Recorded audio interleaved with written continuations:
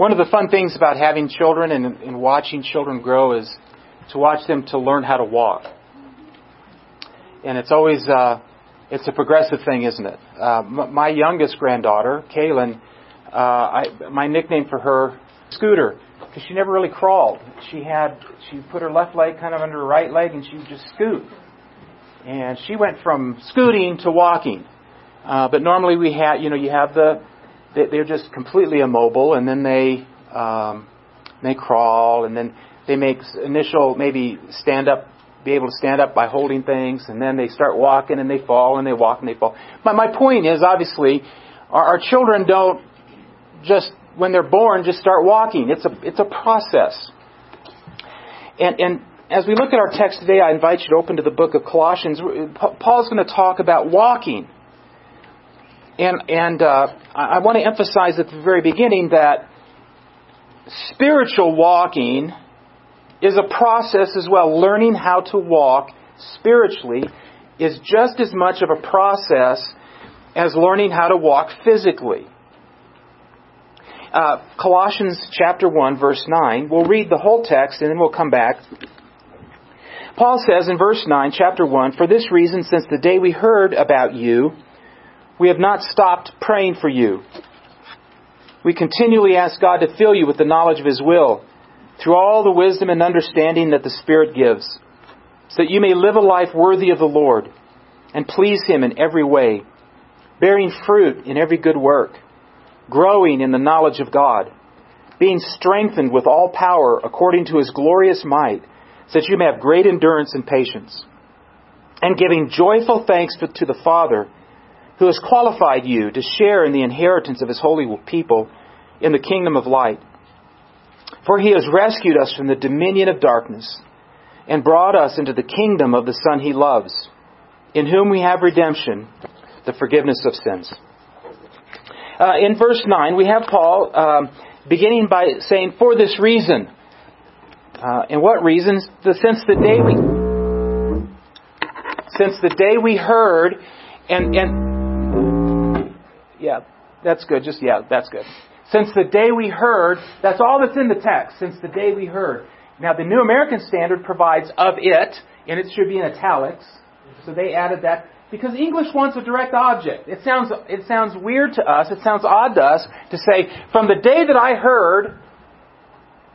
In English, what do our ears expect? Heard what? We need a direct object. Greek doesn't need that. So that would not have been odd to a Greek speaker. So that's why translations usually provide "of it." And if they did "of it," it kind of points you to verse 8. It points you that maybe he's talking about their love in the Spirit. But I think it's probably more verses 4 through 8, not just verse 8. And I think that to say, since we heard about you, preserves that.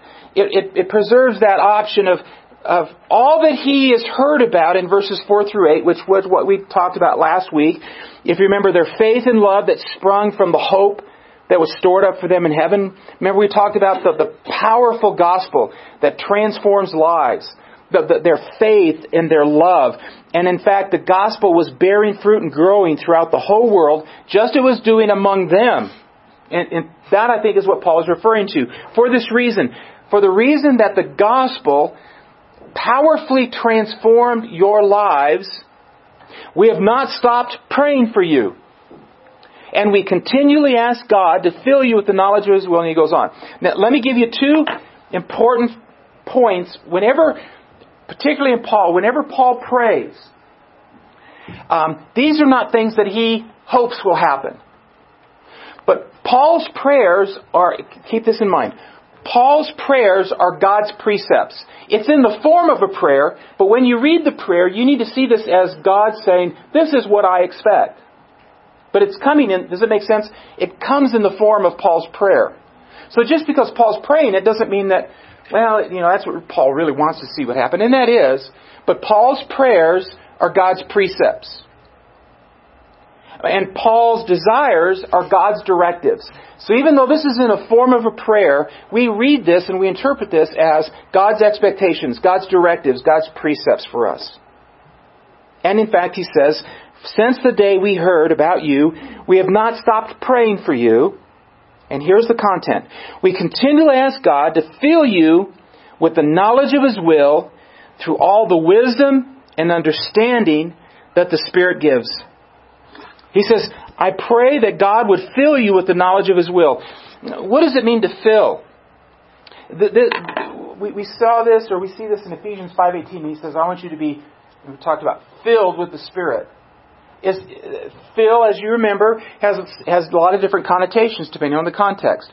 If you fill a glass, you're talking about a sphere or a location.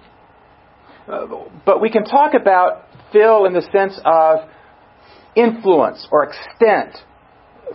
If you fill a glass of water, you fill it to its fullest capacity. And so that's probably the sense here. I want you to experience, I want you to have the fullest knowledge. But also in this term is not just understanding, but certainty. I pray that you will have the certainty of His will. Look at chapter 2, verse 2. We're going to get there in chapter 2. He says, my goal is that they may be encouraged in heart, united in love, so that they may have the full riches of complete understanding. God wants you, God wants us to have the fullest knowledge of His will. Now, the question is, what does He mean by will? How many remember we talked about God's will? How many different kinds of wills do we see, or ways of willing that God has in the Bible? Anybody remember? What's one kind of will that we see in the Bible for God? His preceptive will. What's His preceptive will? This. All of this is His will. What's another kind of will that we see in God? What's that? His providential, His sovereign, the way that He works providentially and sovereignly, completely separate and apart from us. Another one is His decorative will, that which He decrees. Was there a possibility that Jesus wasn't going to be born? Was there a possibility that they weren't going to crucify Him? Was that even a possibility? No, because God decreed it. Now, it still was a result of free and responsible decisions or irresponsible decisions made by man. But there are certain things that God decrees that are certain to happen. And then finally we have what many call His hidden will. Now these are the things that He does. Maybe this is synonymous with His providential or sovereign will. But they're just certain things that God has not revealed to us and will never reveal to us that He's going to work out in our lives and the lives of other people. So this will is not God's private plan for your life. He's not saying, I want you to know what school. I want you to have a real full understanding of what school He wants you to attend. Or who He wants you to marry. That's not the will that He's talking about here. I think that probably He's talking about God's revealed will. I want you to reach the fullest knowledge you can about the will that I have revealed to you in and through my Word. And that leads to, how do we do that? Look back in the text with me. We ask God to fill you with the knowledge of His will through or by means of all the wisdom and understanding that the Spirit gives. Everybody have the Bible, right? You can see it, you can read it too. Now, your translation probably says, uses spiritual as an adjective. Spiritual wisdom or understanding, or wisdom and spiritual understanding. The question is, how are we to use that adjective spiritual? Does it go just with wisdom? Does it go just with understanding? Does it go with both? And if it goes with both, what does it mean? Well, the NIV, I like what the NIV does. That's what I'm using. I like what it did. This is what the Spirit gives. It is spiritual understanding and spiritual wisdom. Our ultimate understanding, our ultimate wisdom, in order to know God's will to the fullest, it requires the Holy Spirit to bring us and to give us wisdom and understanding. And it's interesting, it's not revelation. technically, guys, the Spirit does not reveal things to you. The Spirit already revealed this. What we call this is illumination. The Spirit takes the written Word and brings spiritual understanding to us. It gives understanding to us. Now, that's not to say that every time you read the Bible, you know exactly what it means and have exactly the right interpretation, and you don't have to study and you don't have to work at it. It's not suggesting that. But it's saying that as we interact with the Word of God, the Spirit of God brings wisdom and understanding. Turn to 1 Corinthians chapter 2, if you would. Hey, Grandpa, while you're up, could you open one of these doors for us, please? In a safe way that... Thank you. That's what you get for standing up, my friend. Put you to work. 1 Corinthians chapter 2. Verse 6.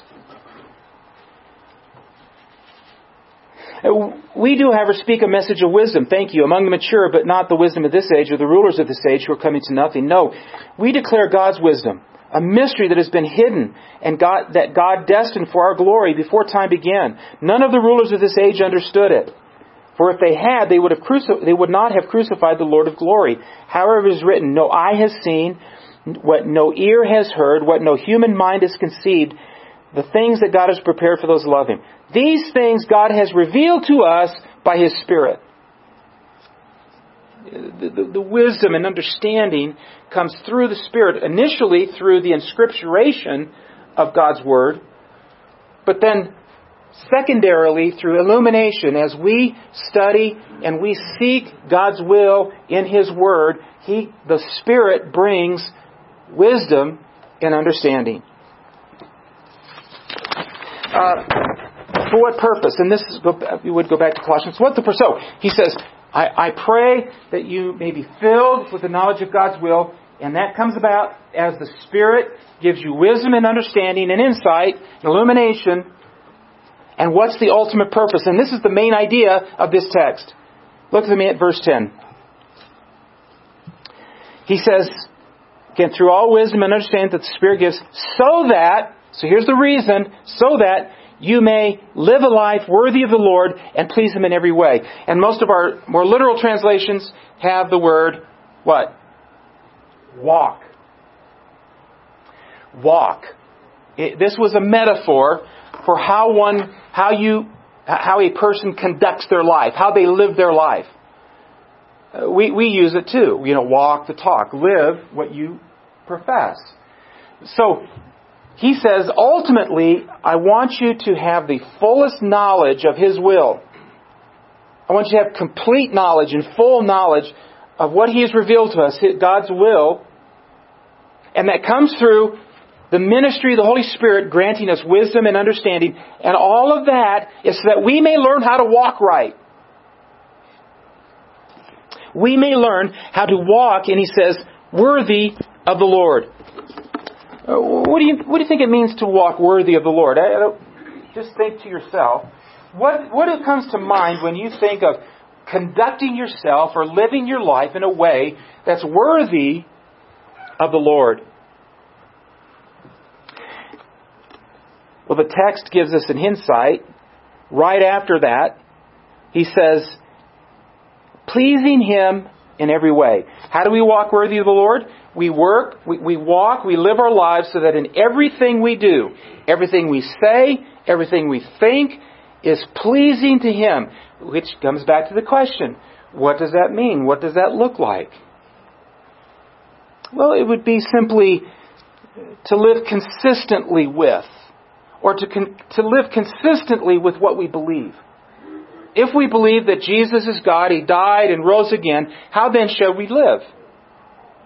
If, in fact, Jesus, through His death and His resurrection, our sins are forgiven, how then should we walk?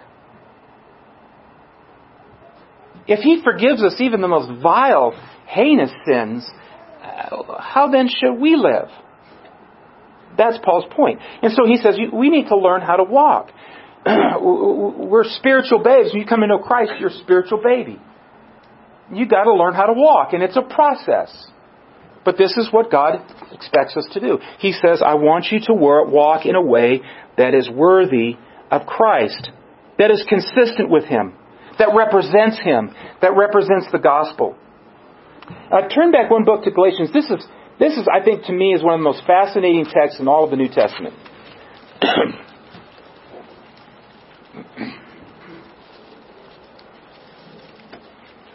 Galatians chapter 2, verse 11.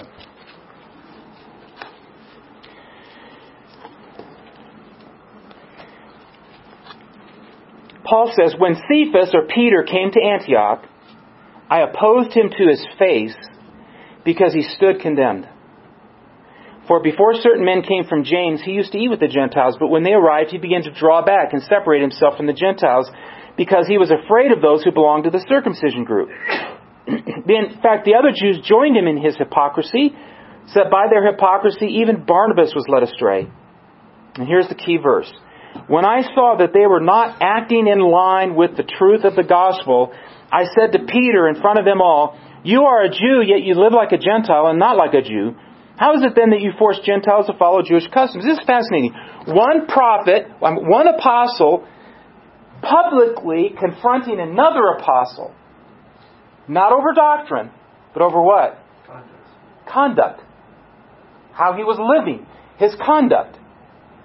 That is just fascinating to me. One apostle publicly confronting another apostle, not over a doctrinal issue, but he was not, and I like how they animate, not walking consistently with the gospel, with all that the gospel represents. How we walk is important to God. Back to Colossians. So he says, I want you to walk worthy. You don't have to turn there, but we see this in a lot of Paul's epistles. And for instance, in Ephesians 4:1, he says, as a prisoner of the Lord, I urge you to live a life worthy. And here he says, worthy of the calling you have received. And that calling is called to be a believer, to walk consistently as a believer. Philippians 1:27. Whatever happens, conduct yourselves in a manner worthy of the gospel. In other words, live your lives in a manner worthy, walk worthy, here it says, of the gospel. So I take that all three. When he says, I want you to walk worthy of Christ, it is worthy of Christ, which means worthy of the gospel, which means worthy of your calling as a Christian. In other words, I want you to walk consistently with all that God has revealed in His Word. Now, what does that mean? How do I do that? So let's just stop there. Don't look at your Bible. If someone were to ask you, how do you walk worthy of the gospel? This powerful, life-transforming gospel, how do you walk worthy of the gospel? Just think in your own mind, how would you answer that? Don't drink, don't smoke. Don't lie. Yeah. I mean, we get very basic. Well, Paul tells us in this text what it means to walk worthy of the gospel, worthy of Christ, and what it means to please Him in every single way.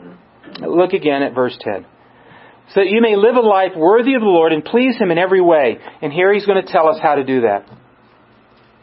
And it comes in the form of four. Now, these are four participial phrases. And we're going to look at these four phrases this morning. Bearing fruit in every good work, that's one. Number two, growing in the knowledge of God. So if you want to underline bearing, that's the first participle. In English, most of the time, participles are indicated by ing. Alright, so that's how, just a hint, not always, depending on what translation you use, but almost always, if you want to know what the participles are in your English translations, they always end in ing. So the first one is is bearing fruit in every good work. The second participle is growing in the knowledge of God. The third is being strengthened, is the third, with all power, according to His glorious might, so that you may have great endurance and patience. And the fourth one is giving joyful thanks to the Father, who has qualified you to share in the kingdom of the Son of His light. So those are the four, what we call participial phrases. And you know it's of the Lord when you're getting excited about grammar. But this is important. Greek participles are very, very important. And they are used in a number of ways. They can be very difficult to translate. And that's why typically our translations just use the base word, the root, and add an ing to it. Because there's a lot of different ways they can be used. But there are three primary ways that a participle can be used. The most common way is in what we call an instrumental use. You would provide the word by. So these participles give the means by which the main verb is achieved, if that makes sense. So if this was instrumental, we could say, I want you to walk worthy of the Lord, pleasing Him in every way, by bearing fruit in every good work, by being strengthened with all power, by growing, by giving. So this would be instrumental use. That's the most common. So whenever you see a participle, automatically think instrumental. This is the means by which the main verb is achieved or modified in some way. The second use is result. The second primary usage of participles is result. Resulting in. You would translate this as basically resulting in. So if we said, I pray that you might live a life worthy of the Lord and pleasing in every, resulting in bearing fruit in every good work, resulting in or being seen by growing in the knowledge of God. So in other words, as you walk worthy, these things will be the result. So that's the second option. The third is what we call temporal. It has some kind of time element. So we would typically translate this as while or as. So if it was temporal, you'd say, live a life worthy of the Lord as you bear fruit in good work, while growing in the knowledge of God, by being strengthened, or as or while you're being strengthened. So you can see how these can be, the meaning of these can change based on how you take the participles. And sometimes, in many ways, this is very important. We're going to run across this again in chapter 3. Turn quickly to chapter 3, verse 16. And for those of you that don't like grammar, just bear with me for just a moment, because I'm getting kind of excited right now. Chapter 3, verse 16. Let the message of Christ dwell among you richly. Now, what is your translation saying next? Teaching and admonishing. Teaching. What's teaching? That's a participle. Why? How do you know? ING. So it just says teaching. And what else? Admonishing. That's participle number 2. How do you know that's a participle? ING. What next? Singing. Singing. Another participle. So here's the question. When he says, let the word of Christ dwell among you richly, is it by teaching and by admonishing? Or is it resulting in, as the word of Christ dwells among you, it's going to result in teaching and admonishing and singing. Will those things be a result? Or is it temporal? And this is the decision the NIV translators made. It says, let the message of Christ dwell among you richly as you teach and admonish one another with all wisdom and psalms and songs, singing to God with gratitude in your heart. So they took it as temporal. That as you do these things, the word of Christ will dwell among you. So which is it? Are these things a result of being filled with the word of Christ? Or are these means by which? 17 gives us a hint. And whatever you do, whether in word or deed, what's that, Dan? Whatever you do in word, so whatever you do. Right. Word or deed. But what we're trying to describe the doing. Is it a result of what? So I would say temporal. Temporal. Yeah, okay. Because of 17. Okay, good. See, guys, studying the Bible is fun. It should be fun. What does this mean? We need to ask yourself this question. What does this mean? Back to chapter 1. So again, the NIV takes these as temporally. I would tend to opt for, in chapter 1, instrumental. I take this. These are the means by which I walk worthy. Now, you may opt for temporal. or you may opt for a result. That's legitimate. But I tend to take these, that we live a life worthy of the Lord by growing in the knowledge of God. That's number one. Bearing fruit in every good work. I skipped one. Bearing fruit in every good work. And what does that mean? There's probably an internal and external aspect to this. Where else, if you remember, in our context, do you see bearing fruit? Back in this context. Verse 6. What does verse 6 say? Your witness has been bearing fruit.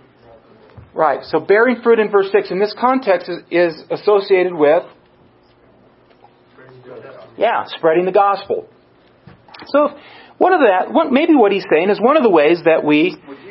Would you say that the bearing fruit in 6 is also a participle? Would you be able to change that to by being fruit bearing? Yes. Do you think that's an option. Absolutely. See how fun this can be? David, that's your homework assignment this afternoon. See, now you guys are going to start seeing participles everywhere. I know you're sick. See, aren't you glad I'm not talking about genitives? But I guess I had always looked at it as a verb, because now you're saying that the fruit bearingness is an adjective modifier of what the gospel is. No, it's not an adjective. It's a participle. But we'll talk later. Adjective's different. It may be used adjectively. The rest of you just talk amongst yourselves while we... Bearing fruit. There's probably an external relation. There probably is an external application of this in terms of somehow the gospel is involved. That through the preaching and through sharing our faith. And man, I'll tell you what. There's nothing more exciting when you get an opportunity to do that. There's just something about sharing Christ that does something to you spiritually. Well, one of the ways we walk worthy of Christ is we are willing and ready and able to share the gospel. There might be an internal aspect to this too, is bearing fruit in every good work, so that as we do good works, as we engage in good works, it is bearing fruit in our lives. We see this as fruit of the Spirit. It might be the internal aspect of this. In fact, Paul says, in Ephesians 2:10, that we are His workmanship, created in Christ Jesus to do good works. How do we walk worthy of the Lord? By doing good works. We don't do it to be saved, but because we are saved. And obviously, externally, one of the good works is sharing the gospel. Bearing fruit in every good work. This is how we please Him in every way. Number 2 is growing in the knowledge of God. Now that is a genitive. Knowledge of God. So is that knowledge that God gives to us? Growing in the knowledge that God has given us? Or is it growing in the knowledge about Him? Yeah, they don't let you do that. It's probably my knowledge about Him. I want to grow in my knowledge about Him. Now let me say a couple things. It drives me crazy when I hear this old, stale, worn-out canard and said, we're not about head knowledge. We're about the heart. Man, that sounds so spiritual, doesn't it? You've got a lot of head knowledge, but there's nothing in your heart. Now, obviously that may be true. But what does this text tell us we're to do to walk worthy? Increasing the knowledge of God. To understand Him more. Guys, when you sit down and you do your home group homework, do you just go, well, even if you do it, you go, okay, here's my answer. Or do you say, I want to increase in my knowledge of Him. I want to know Him better. And I know Him better through His Word. And then this other canard, this is not relevant.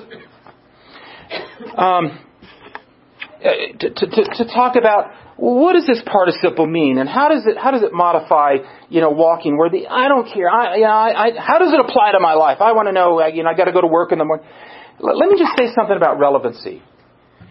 Who do we think we are to say, here's what I think is relevant, and then I'm going to expect the Word of God to meet my concept of relevancy? No, I think God says to you, this is what's relevant. The most relevant thing in your life right now is to understand, how do I walk worthy of God? Not how to fix my marriage, not how to fix my kids, not how to fix my wife, fix my husband. All those things are okay, and the Bible speaks to those things, but we can't come to the Bible and say, this isn't relevant to me. I'm just not into this because it's not. No. Instead we say, God has told me this is what should be relevant in my life.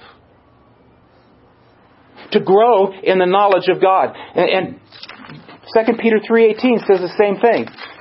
Listen to this.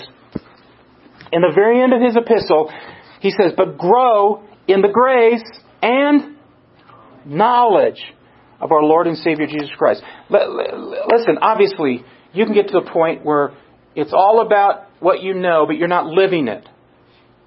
But in Colossians, he's saying, you can't live it if you don't know it.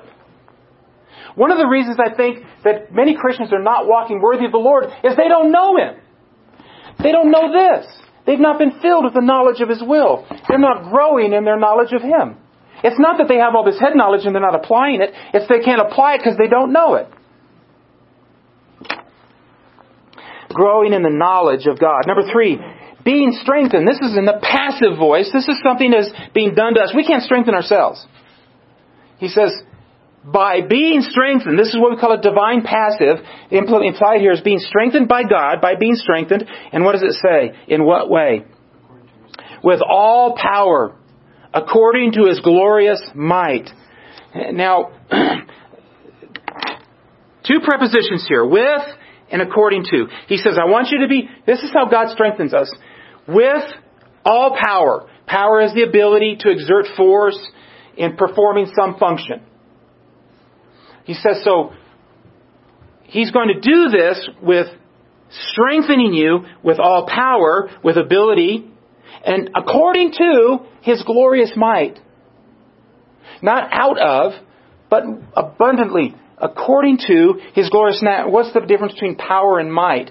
Kratos is well, they're virtually synonymous. There's probably some distinction, but they're virtually. I think he's just using 2 different words to emphasize a powerful strengthening by the Lord. The might may have more of a ability to rule or control. This is the same verb that is used as a noun in Ephesians for powers, dominions. We're going to see it in a minute here with dominion. So he's saying that is something God has to do. We can't strengthen ourselves. He has to do that. Being strengthened, by being strengthened. And the result? What's the result of all of that? 2 things. Here's reason, purpose, result, that you may have great endurance and patience. And I take endurance to be the ability, probably more to stand externally against persecution and troubles and trials, with patience being more probably within the family of God and how we interact with one another. We're going to see this again in chapter 3. Being strengthened according to His glorious might, so that you may have great endurance and patience. And number 4, and this is, we have some differences in our translations. Some put joy, and either one is certainly an option. Some put joy with endurance and patience, so that you might have endurance and patience with joy. You can also put joy with the 4th participle, which is giving joyful thanks, or giving thanks with joy. It seems to be, if you look at the first 3, if you add the joy to the giving, it's consistent with the other 3. Giving joyful thanks to the Father. And now this is not just saying, thank you, God. This is not just an emotional state, but it's an act of worship. The focus here is an act of worship by acknowledging His greatness, by acknowledging His authority. And then Paul's mind, under the inspiration of the Holy Spirit, So when he says, give joyful thanks to the Father, says why? And he remembers three things that the Father has done. And he says that because he has qualified you to share in the inheritance of his holy people in the kingdom of light. He is qualified. What does it mean to qualify?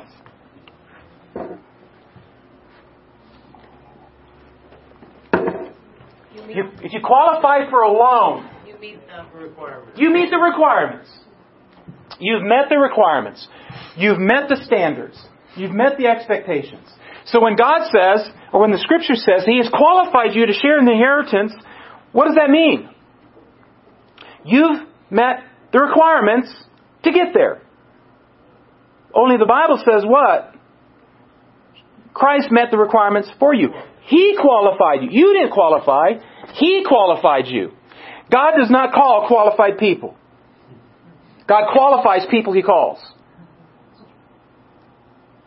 You're not born qualified. Christ had to qualify you, and He wasn't just a co-signer. He qualified you. He met all the requirements, all the standards, all the expectations for you to get to heaven. And He calls this the kingdom of light. Number 2, verse 13. He rescued us. He didn't just qualify us, but He rescued us from the dominion of darkness. Anybody who doesn't know Jesus Christ dwells as under the power, the authority, and the dominion of darkness. They may be pretty, they may be handsome, they may be strong, they may smell nice, they may dress nice, they may talk nice, they have a nice job, they have a nice car, they have a nice home, but spiritually they dwell in the dominion of darkness. We dwelled in the dominion of darkness. When I was 9 years old, my address was the dominion of darkness. Until I trusted Christ. Which leads us to number 4. He transferred us into the kingdom of the Son He loved. How many of you have been transferred in work? Sometime in the past, your work, you've been transferred. Nobody here? Okay, thank you. It's nothing to be embarrassed about. Everybody's going, Yeah, I mean, if you're in the military, they transfer you all the time. What does it mean to be transferred? What? Move. You move. You move from one location to another. It's that simple. This is pretty simple, Jody. These aren't trick questions. This word in classical Greek was used when a king would transplant a certain group of people to another region. So He's transplanted us, He transferred us out of the dominion of darkness into the kingdom of light. And if you've been studying 1 John, you know that light and darkness this is a common theme in the New Testament. I think of transferring funds from one account to another. Yeah, that's another way. But it's going from one location to another. Yeah. Good. Credit, and we don't have any debits. Not anymore. If you're in Christ, you don't have any debits. Yeah, all the accounts are going, yay! Can we see a balance sheet?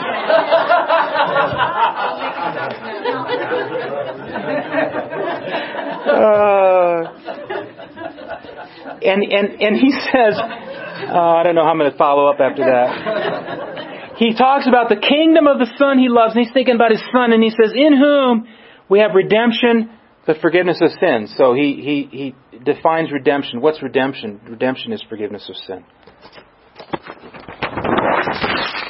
He says, all because of the powerful transforming work of the gospel in your life, now I want you to walk right. In closing, let me just say this. I firmly believe that we should expect to see certain things in someone's life when they come to know Christ. I believe in what is commonly called lordship salvation. I believe that when you trust Christ, He's your Lord. He's not just your Savior, He's your Lord. Yet, let me ask you this question. If just walking right, if the ability to walk just came naturally and automatically with someone's salvation, why would he have to say this? Why would he have to say, now, I want you to walk worthy? Because a lot of people say, well, if he's truly saved, he'll walk worthy. That's like saying to little Darius, well, now that he's born, come on, boy, start walking. Listen, we have to be careful about saying that unless someone claims to be saved, if they're not walking right, they must not be saved. Because sometimes it just takes time to learn how to walk. Because otherwise, if bearing good fruit in every good work and growing in the knowledge of God and being strengthened according to His might and giving joyful thanks just was a package deal with salvation, then He wouldn't even have to say this. They'd already be doing it. But they weren't. And then let me add this.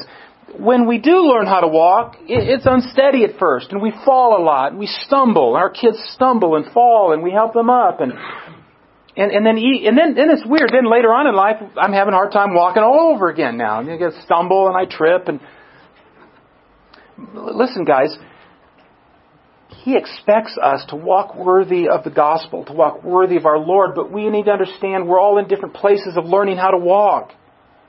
And the truth of the matter is, I'll never do all of these four perfectly. I will always stumble. I'll always have a gimp or a limp, or I'll always trip. But the fact is, on the one hand, we gotta be careful that we don't expect perfect walking too soon. On the other hand, we'd be concerned if Tom Tanner was still crawling. If Tom would crawl out of here, he might. I always pick the perfect person, right? He has foot surgery on the 22nd. But you see what I mean. We would expect growth in learning how to walk, but it's just that. Walk worthy is a process. It takes time and practice. It's not automatic. It's not automatic. But He says God's directive, God's precept is to walk worthy of the gospel, to walk worthy of the Lord, pleasing Him in every way.